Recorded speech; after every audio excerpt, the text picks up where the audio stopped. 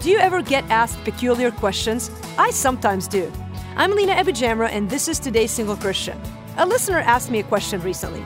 In Genesis, she said, God says it is better for a man not to be alone, but in Corinthians, Paul wrote that it's better to stay single. So which one is it?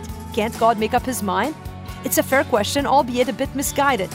God always has a purpose in everything he says, even in the seeming contradictions. Here's what I believe to be true. We are indeed created for fellowship with a God-given desire for intimacy.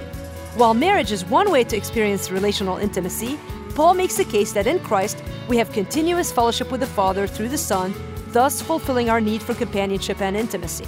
For most of us, the problem is not that we can't experience intimacy, but that we won't. So what's keeping you from a close and intimate relationship with the Father? Isn't it time you do something about it and change? For resources to help you do just that, visit todaysinglechristian.com.